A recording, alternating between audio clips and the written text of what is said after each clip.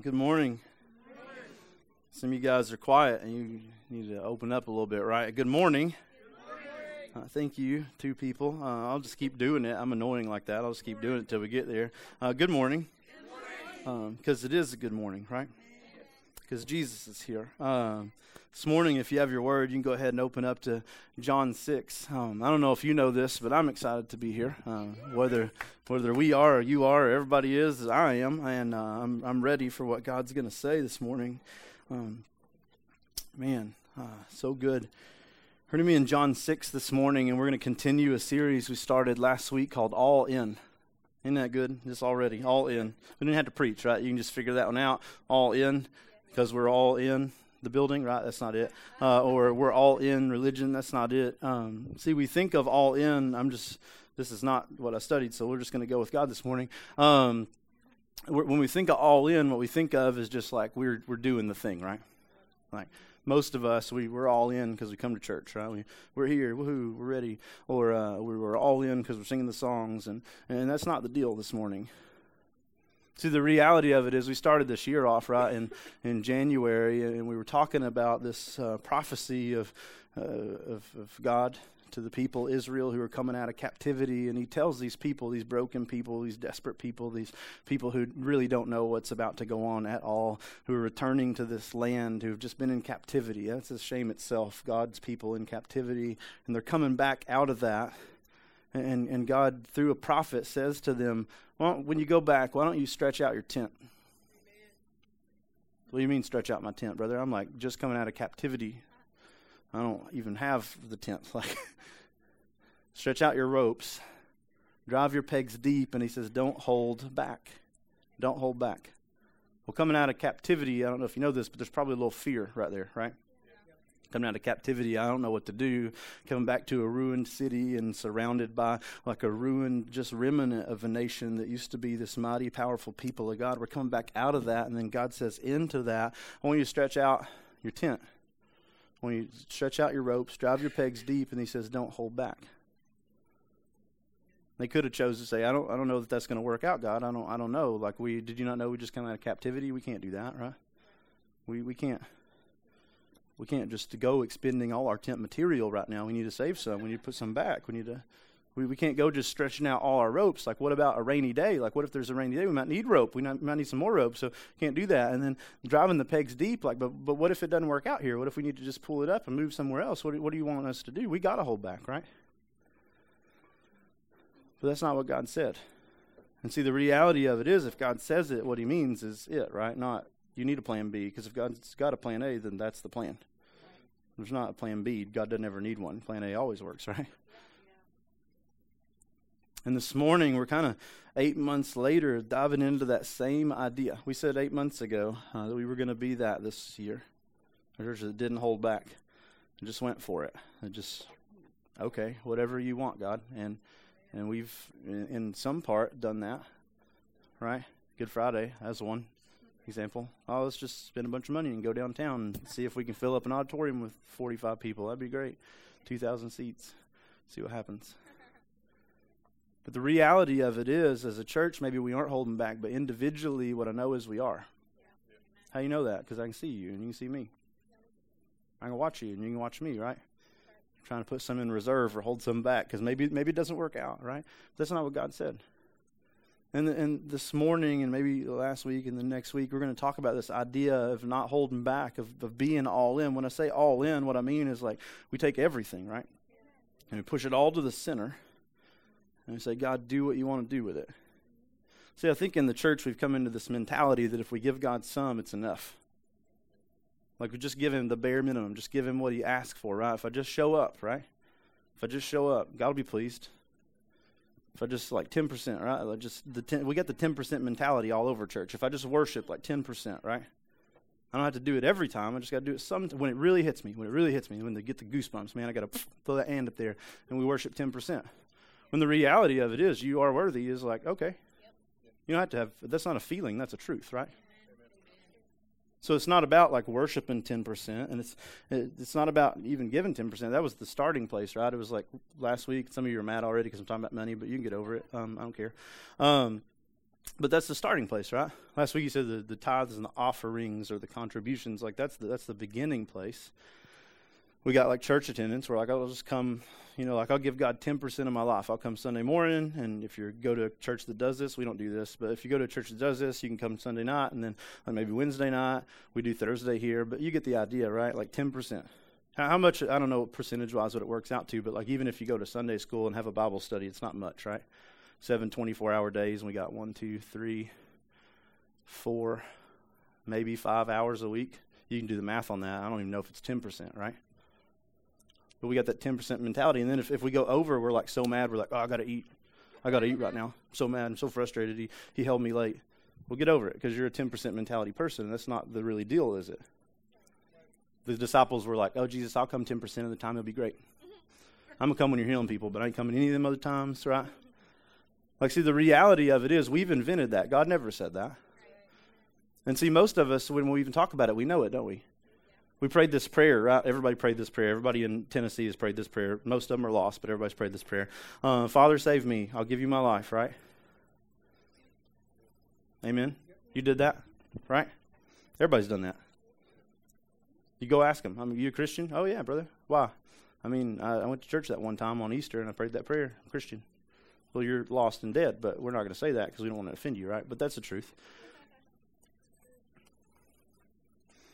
And see, the reality of it is that mentality's infected the churches. And what it is we have this apathetic view towards God where if we give him just a little bit, he should be pleased, right? If we give him just a tiny bit, like God should be thrilled, he should be happy. But the reality of it is all of us prayed the same prayer, didn't you? Save me and I'll give you my life. I don't even know what I prayed, and I guarantee you somebody said that and I repeated it, right? Because I've said it for everybody else, right? Save me and I'll give you my life. I had to learn it from somewhere. Or save me and I'll follow you, right? We've all prayed that. And see, the reality of it is when we say those words, what we mean, or what we kind of mean, is in that moment, yeah, we'll give you everything. It's the only thing that makes sense, actually. Jesus, you died for us. You gave your life for us. You left glory for us. You came down for here. You lived a perfect life for us. You took our nails. You took our stripes. You took our crown, and you suffocated to death on a cross. And the only thing that really makes sense and respond to that is you can have everything. But then we get into that church thing, right? And we start pulling that back. And we're like, I'll just take some of that. I'll take some of that. I'll take some of that. And what we do before long is we hoard up all our chips on our side of the table. And we're like, here's Sunday. You happy? Oh, okay. I made some money this week, so here's $10. What about now? I'll come to Sunday school. Seriously? I'll change it to K-Love. All right, I'll get the bumper sticker, but that's it. You're done. These are mine. And then we're like, God, are you happy? You should be. I gave you Sunday. I gave you some money. I put it in the plate. Aren't you proud? Pat me on the back, brother. I changed my radio station. You should be glad. And he's like, but what about Monday? See, the reality of it is God doesn't want our actions. He wants our heart. And when he has our heart, our actions will follow. So when we talk about all in, what we're talking about is sliding all those chips to the center. And then letting God pass out the chips. You can have Monday. You happy? Yeah, I'll give you some money. You happy? That's the way it should work, but we don't do it that way, do we? And this week and next week and last week, we're going to talk about this idea. And today we're going to look at an example of that in John chapter 6. And in John chapter 6, we see, if you just read ahead, right, like, the fourth sign, feeding 5,000, it's the title. So if you've heard this story, just ignore it. I'm just kidding, by the way.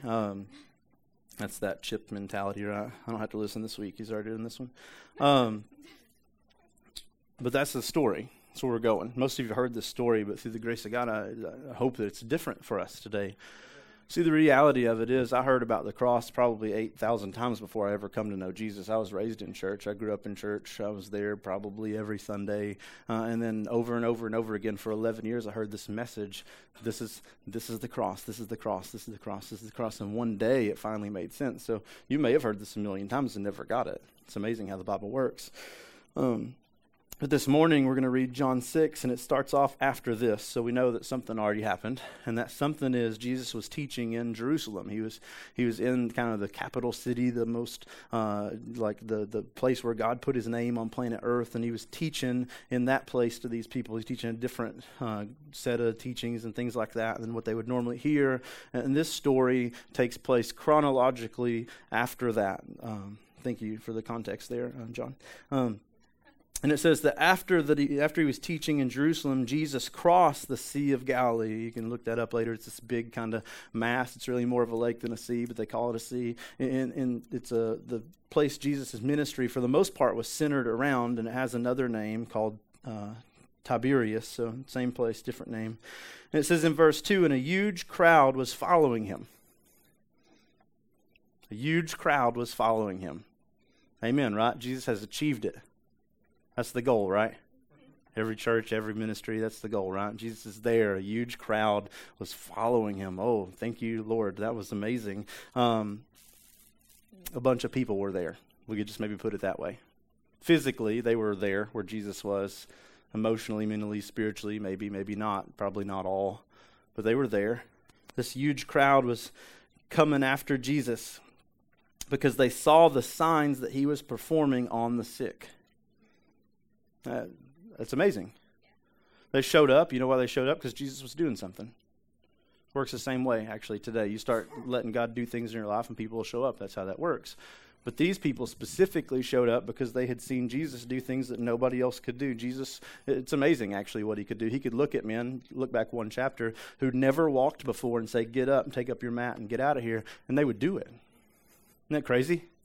Like, imagine that. Like, go down to Fort Sanders today and walk in a room where somebody's been, like, lying there their whole life. They can't move their legs. They can't move their arms. They're just kind of there. And to say to that person, hey, get up, and then be like, oh, okay, that's a really great idea. And just get out of the bed. Like, that would make the news, right? Or, like, you go up to a person who's never seen before. They've been blind their whole life, and Jesus is just like, and rubs their eyes, and then, bam, they're open. Oh, you can see now. That's amazing. Like, that would make the news. That's a pretty big deal. Even beyond that, Jesus could walk up to, like, graves, right? He could walk up to graves that people had been dead inside of, and he could just call into that grave, hey, why don't you just come out of there? And the dead person's like, oh, that sounds like a wonderful idea. Let's get out of these grave clothes. And they just walk out of the grave. Like, that's a pretty amazing thing. And people see this, and they hear this, and they've heard other people that have seen this. And because of that, they're like, let's go see what Jesus is doing today. It's the same way today, actually. We make it really hard, don't we?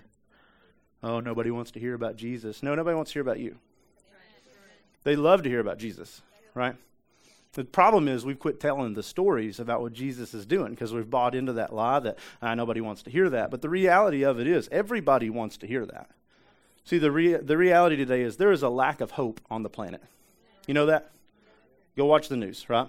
There's a lack of hope on the planet. There's all kinds of stupid stuff that happens on the news every single day. And it's because people want to know there's hope, and they want to know there's love, and they want to know there's something better than that. We argue over stupid stuff, right, that doesn't really matter because we want to know there's hope. At the end of the day, that's what everybody wants, and that's what they wanted, and they've seen this. Oh, there's a man that can talk to people who've never been up before, and they get up. I need to go see that man. Oh, there's a man that can call into tombs and wake dead people. They will come out. I need to go see that man. See, there's hope in that. And these people have kind of caught onto the glimpse of that, and they're like, well, let's go see what Jesus is doing. So they come all the way, like Jesus left Jerusalem, and he went across the sea, and those people were like, where's he going? And they didn't all have boats, so they walked around the perimeter of the Sea of Galilee, a long journey, right? A journey that would have been a little bit hard to follow Jesus to the other side. They apparently walked at a speed that was pretty great because they beat him there, right? Like he pulls up on the shore and he's like, oh, there's people standing over there coming towards me. And here come these people coming towards Jesus. And it says a huge crowd was coming toward him. Sorry, I skipped some. So it says when Jesus saw them, Jesus went up the mountain and he sat down there with his disciples. Jesus is not running from the people, by the way. These mountains or these hills that were there would have been great acoustically to sit down and to teach from. You're like, well, it didn't say anything about teaching. Well, Jesus is always teaching. If Jesus is surrounded by people, Jesus is teaching. This morning, Jesus is teaching. I just want you to know that. Jesus is here, and he's talking, and he's about to tell you something if you listen up. So Jesus went up. He sees these people, and they're like, oh, they're just coming to hear me talk. So he goes up this mountain, and he sits down. a posture that other teachers would take in this time period. Pharisees, Sadducees, when they were teaching, would sit down. And Jesus went up this mountain and he sat down there with his disciples, and he waited for the people to come around. In verse 4 it says, now the Passover, a Jewish festival, was near. Amen, right? Like, woo, why? When I see stuff like that, I'm like, why is that there? Because we didn't really need that. That's just like, that's not, you could take that verse out and the story would still be there, right? Well, let's just try. Jesus went up the mountain and he sat down there with his disciples. Skip verse 4. When Jesus looked up, right? You can skip that verse. Why is that there?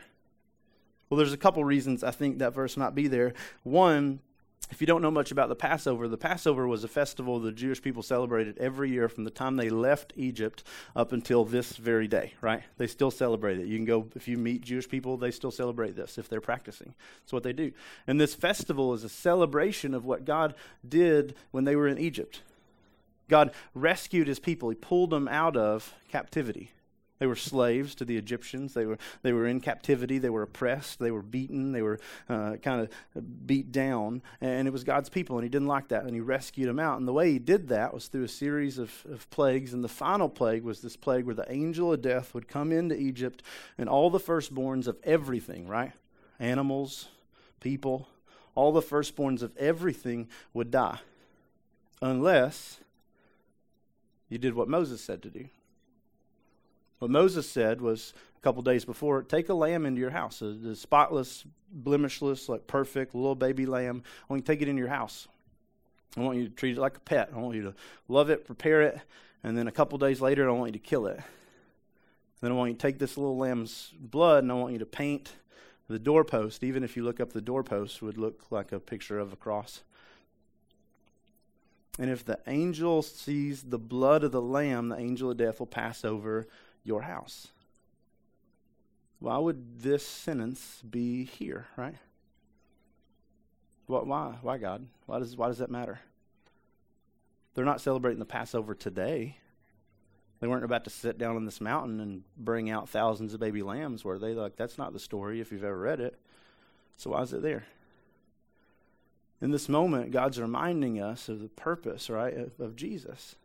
As Jesus sits before all these people, Jesus is coming towards the Passover, and Jesus, by the way, would be killed on the Passover. And he's reminding us in this moment that it's his blood, right? The angel of death will pass over with his blood, that it's only God who rescues his people from sin. Isn't that cool? In a story about bread. Isn't that cool? Story about fish and bread on a mountainside. God's still like, it's about the cross, brother. It's about the cross. It's only about the cross. It's about the blood. Like, yeah, you can come to watch Jesus heal people, and that's an amazing thing. And you can come to watch Jesus feed people, and that's an amazing thing. And you just keep doing that. But if you never get the part about the blood, you've missed all the rest of the stuff. Like, oh, Jesus healed my brother-in-law. That's an amazing thing, and let's celebrate that. But if you miss the part about the blood, you're still dead. Oh, I didn't have groceries, and then they showed up on my porch. Thank the Lord. Well, that's great, and I love that, and let's celebrate that. But if you miss the part about the bread, the blood, you may be fed, but you're still dead, right? In this moment, God says, in the middle of this story, right about bread, he's like, oh, the Passover's coming. The Passover's coming. These people are coming. The Passover's coming. This Jewish festival about the blood of the Lamb, it's coming. And here's my son right here in the middle of the story. And it says, when Jesus looked up and he noticed the huge crowd coming toward him, he asked Philip. Philip's one of the disciples. You probably don't know his name, but he's there, right? And it says that Jesus says to him, where will we buy bread so these people can eat? Where are we going to buy bread for these people? Now, this is a great choice for Philip because Philip is from this area. Philip grew up in this land that Jesus is at right now, in a town called Bethsaida. That's where he was from. And he's a great choice to ask this question to. So Jesus just looks at him. He's like, where are we going to get bread? See all them people? They're hungry. They walked a long way to get here. They want to be fed, right? They want to be fed. They come all the way over here for me to give them something. And where are we going to get enough bread for all these people? Philip at that moment would have went into a panic because he's looking out at these people and he knows, man, there's no way in the world I'm going to be able to feed all these people. Jesus, why in the world are you asking me this? You know, there's not enough bread in Bethsaida for everybody here. There's not enough. And it says that in 6, and I love this, he asked him this to test him. Why would you do that, Jesus? Like, why in the world? Why would you do that? For he himself knew what he was going to do. I love that. Why would you do that, Jesus? Why would you put poor Philip through that, right? Like, why would you? He's worried now. He's going to have a stroke over some bread. He's like, there's no way in the world we can feed all those people. He's freaking out. He's like, Jesus, so I ask Peter, like, don't ask me. Get Andrew, like, just somebody else, some Philip. Nobody even knows that I'm a disciple right now. Like, that's me. Why are you asking me about bread? All these people had come to watch Jesus do what? Heal people. All these people had come to watch Jesus perform a miracle, and here's this man who's with Jesus every time he performs a miracle, right? Every time Jesus has done anything noteworthy in the Bible, and some things that we don't even know about, this man's with him, and Jesus looks at him, and he's like, man, you've seen me do a lot of cool stuff, haven't you? How are we going to get enough bread for all those people? You've seen me heal people. How are you going to feed them? You see me wake the dead. How are you going to feed them? How are you, Philip, going to do it? And see, the reality of it is what Jesus is looking for is I'm not. I am not. I cannot. See, what Jesus wants Philip to do before Jesus fixes this problem is to become acutely aware of the problem. See, the reality of it is Philip in this moment is spending way too much energy trying to figure out where we're going to get bread. When the bread of life is right here beside him, right? At that moment, wouldn't it make sense to turn to him and be like, I don't know, Jesus, like you're Jesus. How are you going to feed all these people? Jesus, we just come from a town where you told a guy who never walked before to get up and to walk, and he did it. And I can't do that, but you can do that. So what are you going to do, right? But see, let me just be honest. We're Philip every time, aren't we? There's a problem. We're like, oh, what are we going to do? What are we going to do? What are we going to do? Oh, my gosh, what are we going to do? This thing's big. It's huge. Jesus, what am I going to do? What do you want me to do? Jesus, like, how am I going to do this? Jesus is like, I don't know. What do you want to do? I don't know, Jesus, I can't do this. Like, there's a lot of people coming in. I don't have my wallet, but I mean, there's not that much money in my wallet, and there's not enough bread in Bethsaida to get all these people some food. What do you want me to do? He's like, I don't know. What are you going to do? And you play that game with Jesus? You ever been there? Instead of just being like, I don't know, Jesus, what are you going to do? So we ask him this to test him. Hey, let me see if you figured it out yet, brother. Let me see if you figured out who I am yet. See, the reality of it is Philip had walked with Jesus for a really long time, and he should be able to look and should be able to tell and should be able to see, but he doesn't. Physically walks with Jesus, yet he doesn't see. And we think we do. And it says Jesus asked him this to test him, for he already knew what he was going to do. In 7, it says, Philip answered. This is when he's having the stroke moment. 200 denarii worth of bread wouldn't be enough for each of them to have a little. He's like, oh, man, Jesus, I don't know, man. We don't even have that much money. And even if we had like 200 denarii worth of bread, we wouldn't be able to feed these people. They wouldn't even have like a little bit, right? We don't use denarii, so let me just do it this way. 200 denarii is about, that's a lot. 30 times whatever makes 200, right? It's like 6 or 8 months' wages. I looked it up yesterday, but I don't remember now. It's a lot. That's a lot, right? You get 1 denarii a day if you're a common man and you do common work. That's like a middle-class salary right there. So 200 days worth of hard work wouldn't buy enough bread for all these people, is what he's saying. Man, they wouldn't even get a little tear, is what he's saying. We don't have that kind of money in the bank, Jesus. We don't have that kind of stuff to do this, Jesus. I don't know if you see the problem, but I see the problem, and the problem is bigger than me. And there's nothing we can do about it. We don't have enough money. Still missing it, right? Jesus, it's about the money. No, it's about the dude beside you. It's about the bread. No, it's about the guy, right?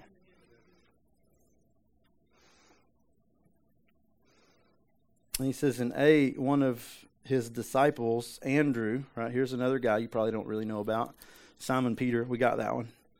It's brother. That's how he had to relate it to us in the Bible, because he knew. We just only knew like 3 disciples. Timothy, because he was the failure. And then Peter, because he walked on water. And I don't even know, like John, right? Like we could name like 3, and then everybody else is just like, I think there are 12. Yeah, Judas, you can name him because he was horrible. But we don't know most of them. He's like, you're not going to know Andrew. So Andrew, Simon Peter's brother, said to him, there's a boy here who has 5 barley loaves. By the way, that's poor people's bread. And 2 fish. These are like 2 little salty sardine looking little preserved nasties. Like 2 fish. I don't want them. But what are they for so many? This is Andrew. So Philip had his chance. He's freaking out. He's in the corner somewhere shaking. And here's Andrew, and somehow he figures out that this boy has 5 barley loaves and 2 fish. I don't know if the boy was just snacking or if the boy walked up and said, hey, I've got this or what. But somehow he finds out this boy has 5 barley loaves and 2 fish. And he brings this little sack lunch, right? It's just a little bitty thing. It's like a snack mostly. It's like a little Lunchable, right? He brings this thing to Jesus, and he's like, hey, we got 5 loaves and 2 fish in here. But that's a lot of people. That's not enough. That's not enough. Can you imagine hearing this for this little boy? You just brought your lunch up to Jesus, and you're like, I know you want to feed people. Here's what I got.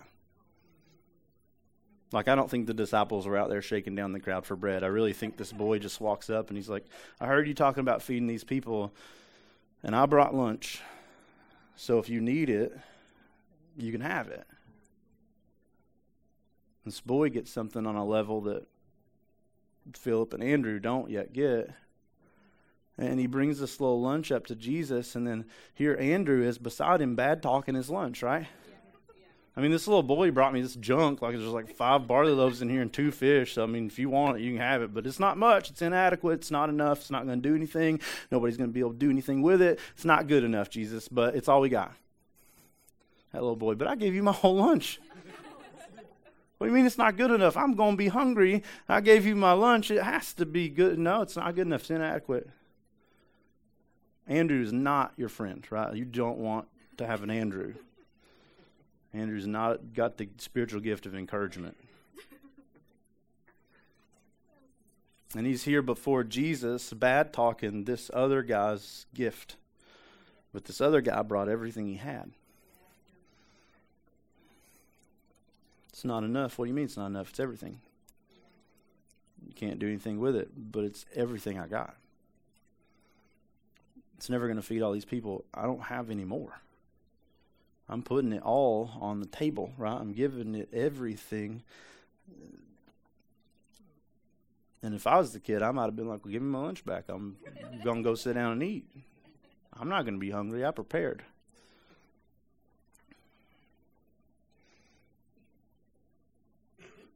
And it says, and then Jesus said, have the people sit down. Jesus apparently is not discouraged, right, by the 5 loaves and 2 fish. He didn't say, it's pitiful, right? It's never going to be enough. It's not good enough. It's inadequate. He didn't say, man, you are so right, Andrew. And Philip, man, I don't know. We need to take up a collection or something. We just need to figure it out. See if we can get some more denary. He didn't say, well, they'll just have to feed themselves then. He said, tell them to sit down. Tell them to sit down. Tell them to rest. It says there was plenty of grass in that place. Cool. So they sat down. And it said, and the men numbered about 5,000. Now we finally have like a scale of the crowd, right? Earlier it's just like huge crowd, massive crowd, big crowd, lots of people, can't feed them all, 200 denarii, like that's all we got. And then here they're like finally a number. There's 5,000 men. It doesn't even list like the women and the children who are there. There could have been actually up to about 15,000 people sitting on the grass on the mountain with Jesus that day. And here's 5 loaves and 2 fish. And Jesus looks at it and he's like, okay, tell them to sit down. They sit down on the grass. And it says, then Jesus took the loaves, he received them, he accepted them.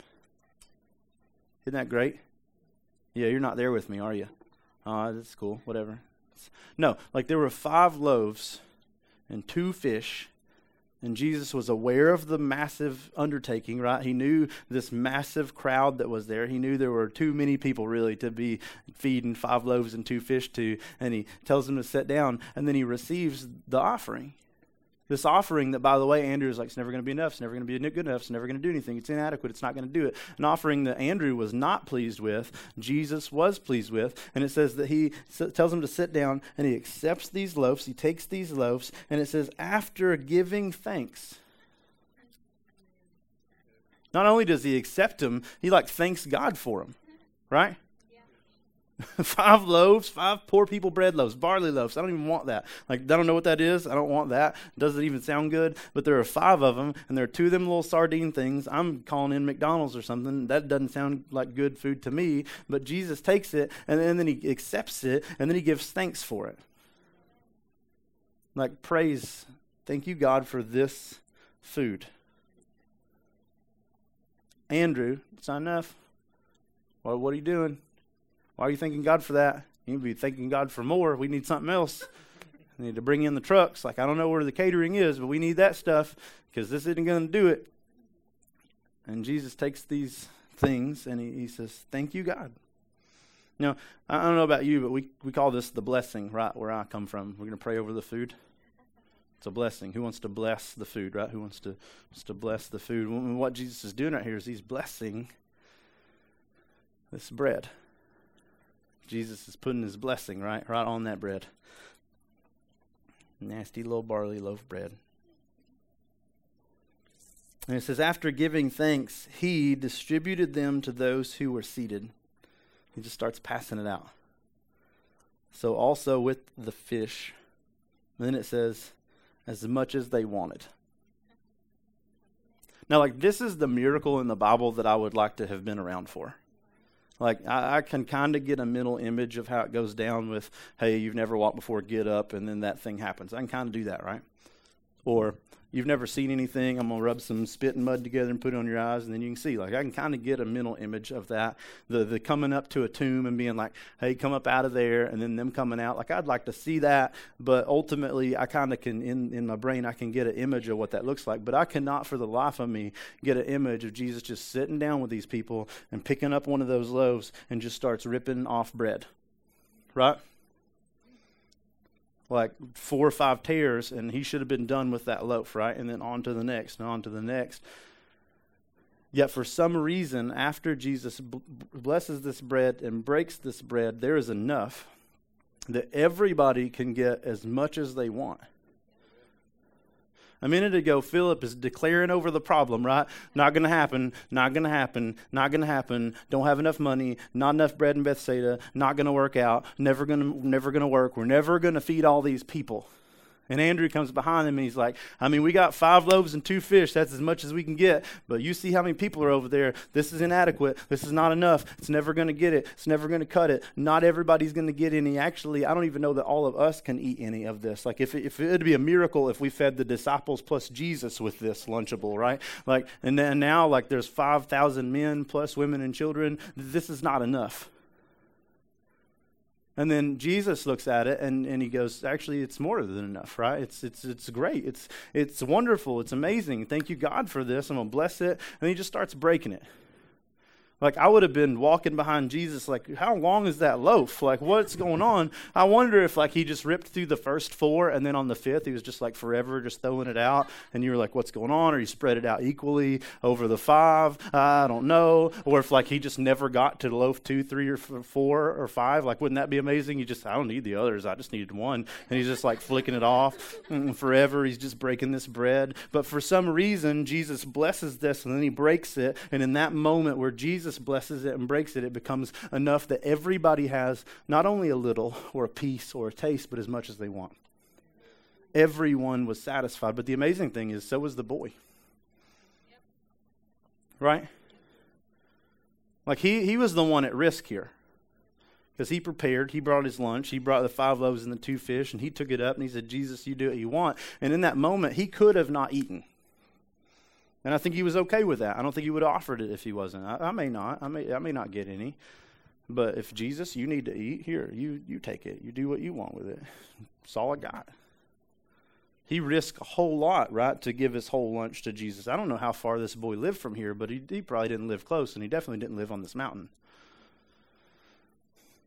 Some of these people walked miles and miles and miles and miles to end up in this place, right, where Jesus is, a day maybe, 2 days maybe. Maybe this boy come from very back in the beginning, and this is all he had left. Who knows? But either way, like, he was going to be hungry for a little bit if God didn't come through, but he had decided in his mind and his heart, you know what, it's okay because, Jesus, you're pretty awesome. I've seen you do some really cool stuff, so this is what I got. You do what you can. And he hands it to him. And because he was open-handed with God, not only was he completely satisfied, so was everyone else sitting there. Now, that's a miracle. I don't know about you. Like, if I could just take this little water, right? Like, I got just a tiny bit right here. And I was like, everybody go get a cup. Some of you had, like, really big cups, like them big gas station mugs, right? And some of you guys have like little bitty styrofoam cups, but everybody has a cup. And I'm like, all right, get in a line and just start pouring this out and pouring this out and pouring this out. And everybody goes through and you're like, you know what, I'm still thirsty, so I'm going to go get some more. So you come on back through and then somebody else is like, I want thirds, man. That was good water because it's, God water. So that's good. I'm going to come back and get some more of that. And you just come through and come through and come through. And finally everybody's like, you know what, I can't have any more water. And I'm like, all right. Okay. Wouldn't that be cool? That's this miracle, right? Here's some bread. I'll be back in a minute. Let me know if you need anything. It's like better than Fazoli's, right? Like you just eat and I'm going to bring it. And it says everybody has as much as they wanted, basically till everybody was full. The bread didn't quit. And it says, and when they were full, oh man, there it is, predicting the future. And when they were full, he told his disciples, collect the leftovers so that nothing is wasted. What a crazy statement. Like the audacity to think that Jesus would even say this is like, oh my gosh, like you had 5 loaves and 2 fish. Like that's what you had, Jesus. I don't know if you're good at math, but like there were 5 loaves. Even if they were huge, there were 5. And 2 little bitty sardine looking salty fish. Like that's all there was. And we passed that out to everybody. I don't know what you did, but we passed that out to everybody. What do you mean leftovers? Brother, there weren't leftovers before we opened the bag. Like there was nothing in that bag. That was like a snack. Like I'm still really confused about what happened. What do you mean go collect the leftovers? What an outrageous statement, right? I'll just go, you know what, Peter, well, you get Andrew because he doesn't have it together. And then Philip, I ask you and you failed. Why don't you get out there. And then boy that gave me your lunch, you go help too, right? Like you go take up leftovers. Just remember you had 5 loaves and 2 fish. So you go do the math. And then you guys get all the leftovers and you bring them back right here. We don't want to waste anything. That's a crazy statement if you look back, right? Like, I don't know mathematically how that's even processing with your brain right now. Maybe it's like, who cares? But to me, that's a really big deal. I'm not even good at math, and I know that doesn't make sense. And then Jesus looks at these guys, and he's like, go get the leftovers. I'd have been like, you're, what? There are no leftovers, Jesus. There were 5 loaves and 2 fish. I'm not even sure anybody ate but me. Like, I think I ate 5 loaves myself. Like, I'm full. Thank you, Lord. But I think there's going to be, you're sending us out there with those people who may not have eaten and asking us to ask them for leftovers. Nope. Rain check. But they did it, right? It says, so they collected them and filled 12, count them, baskets.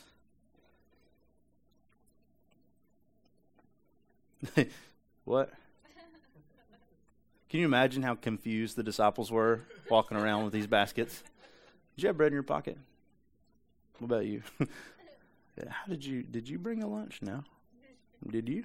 Who brought the food? Who did that?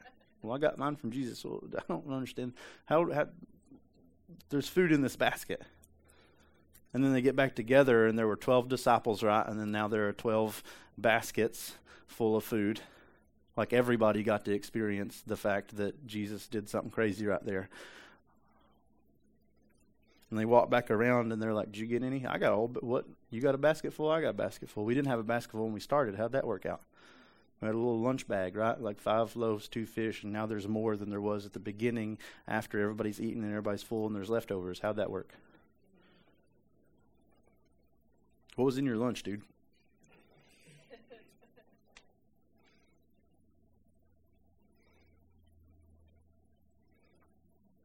And it says, when the people saw the sign he had done, they said, "This really is the prophet who is to come into the world."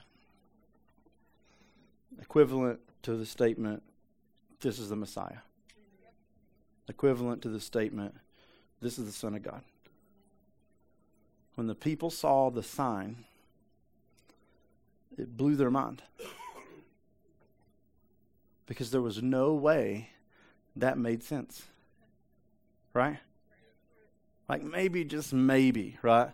Like maybe, just maybe, you worked something out with the dude who never walked before, and he really like is just pretending. Like maybe, just maybe that happened. You're like, get up, and he got up, and that was cool.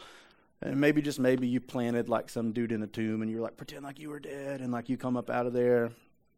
And maybe like some dude was walking around like this, but you could really see, and you like got that whole thing rigged. But I saw the loaves. There were 5. I watched you tear the loaves. I watched you divide the fish, and I ate, and you ate, and you ate, and we're all sitting on the grass together, and I was watching, and nobody pulled anything out of their pocket. It all come from up there, and we're on a hill, and Jesus at the top, and there's no like smoke and mirrors thing where he could just pull baskets of bread out from under some rock. Like that couldn't have happened. I even watched him walk up the hill when he got here. Like there's no way this makes sense to me, and because of that, this has to be him. Because nobody else can do that. Like nobody else can do that.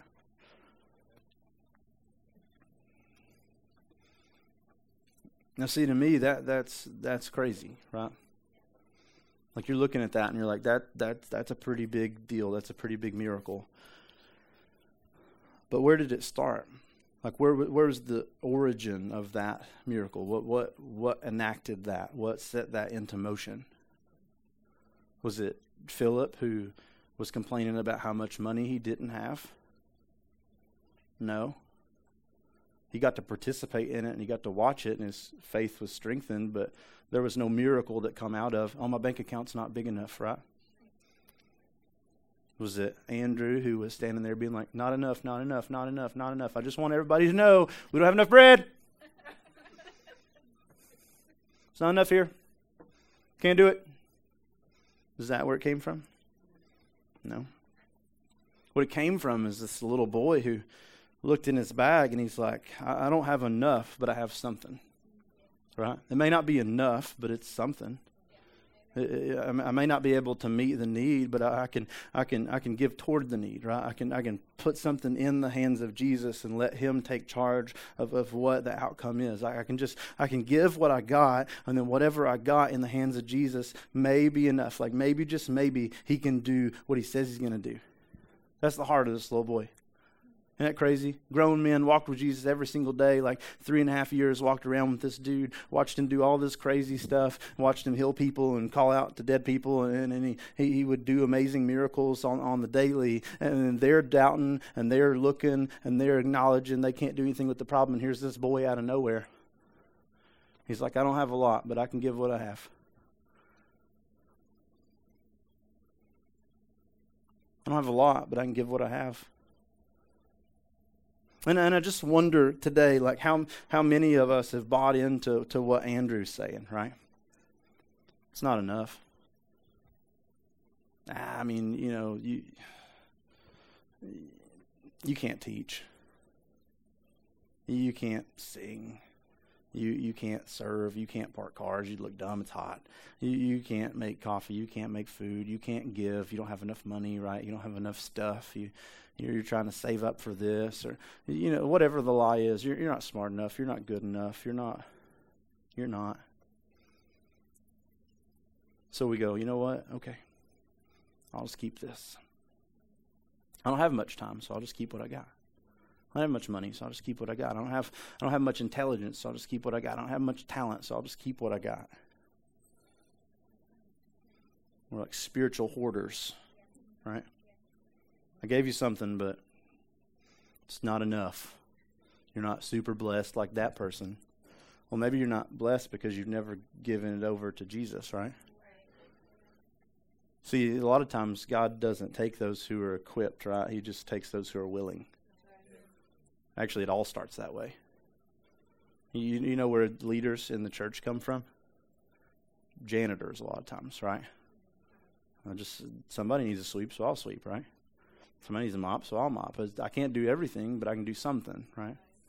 Or, you know what? I'm not talented, but I'll do something. And then God says, you know what? I'm going to bless that. I see your heart. I'm going to bless it. You gave me your heart. And in my hands, your heart is going to be an amazing thing. So I'm going to bless it, and I'm going to break it. What do you mean you're going to break it? Sounds like this. You're not close to me. You don't really know me yet. You don't care about me. You're not really worshiping, are you? You're just here because you got to be here, aren't you? And we're like, oh, God, don't tell me those things. Don't tell me those things. I'm going to run. And God's like, no, step into it. Multiply in your heart, right? You're not close. Now there's more. You don't care. Now there's more. Don't run from it. See, the reality of it is none of us have a lot. None of us really have anything we can offer. Like we're standing beside Jesus, who's the king of the universe, who can do everything and who has everything and who spoke everything. We're standing behind that guy. Nobody's really impressive compared to him. But you know what? He'll use the people who will be all in with him. He'll use the people who will step into instead of away from. He'll use the people who say, you know what, I don't have much, but I have something, and I'll give it. And if we would not hold back, right, that's where we started at. If we would not hold back, oh, but God, I don't have much. Oh, but God, I can't do much. Oh, but God, I can't. You can still say you can't, but do it this way. I can't. What would God do if we would step into that? And the answer is a lot, right? Let's pray.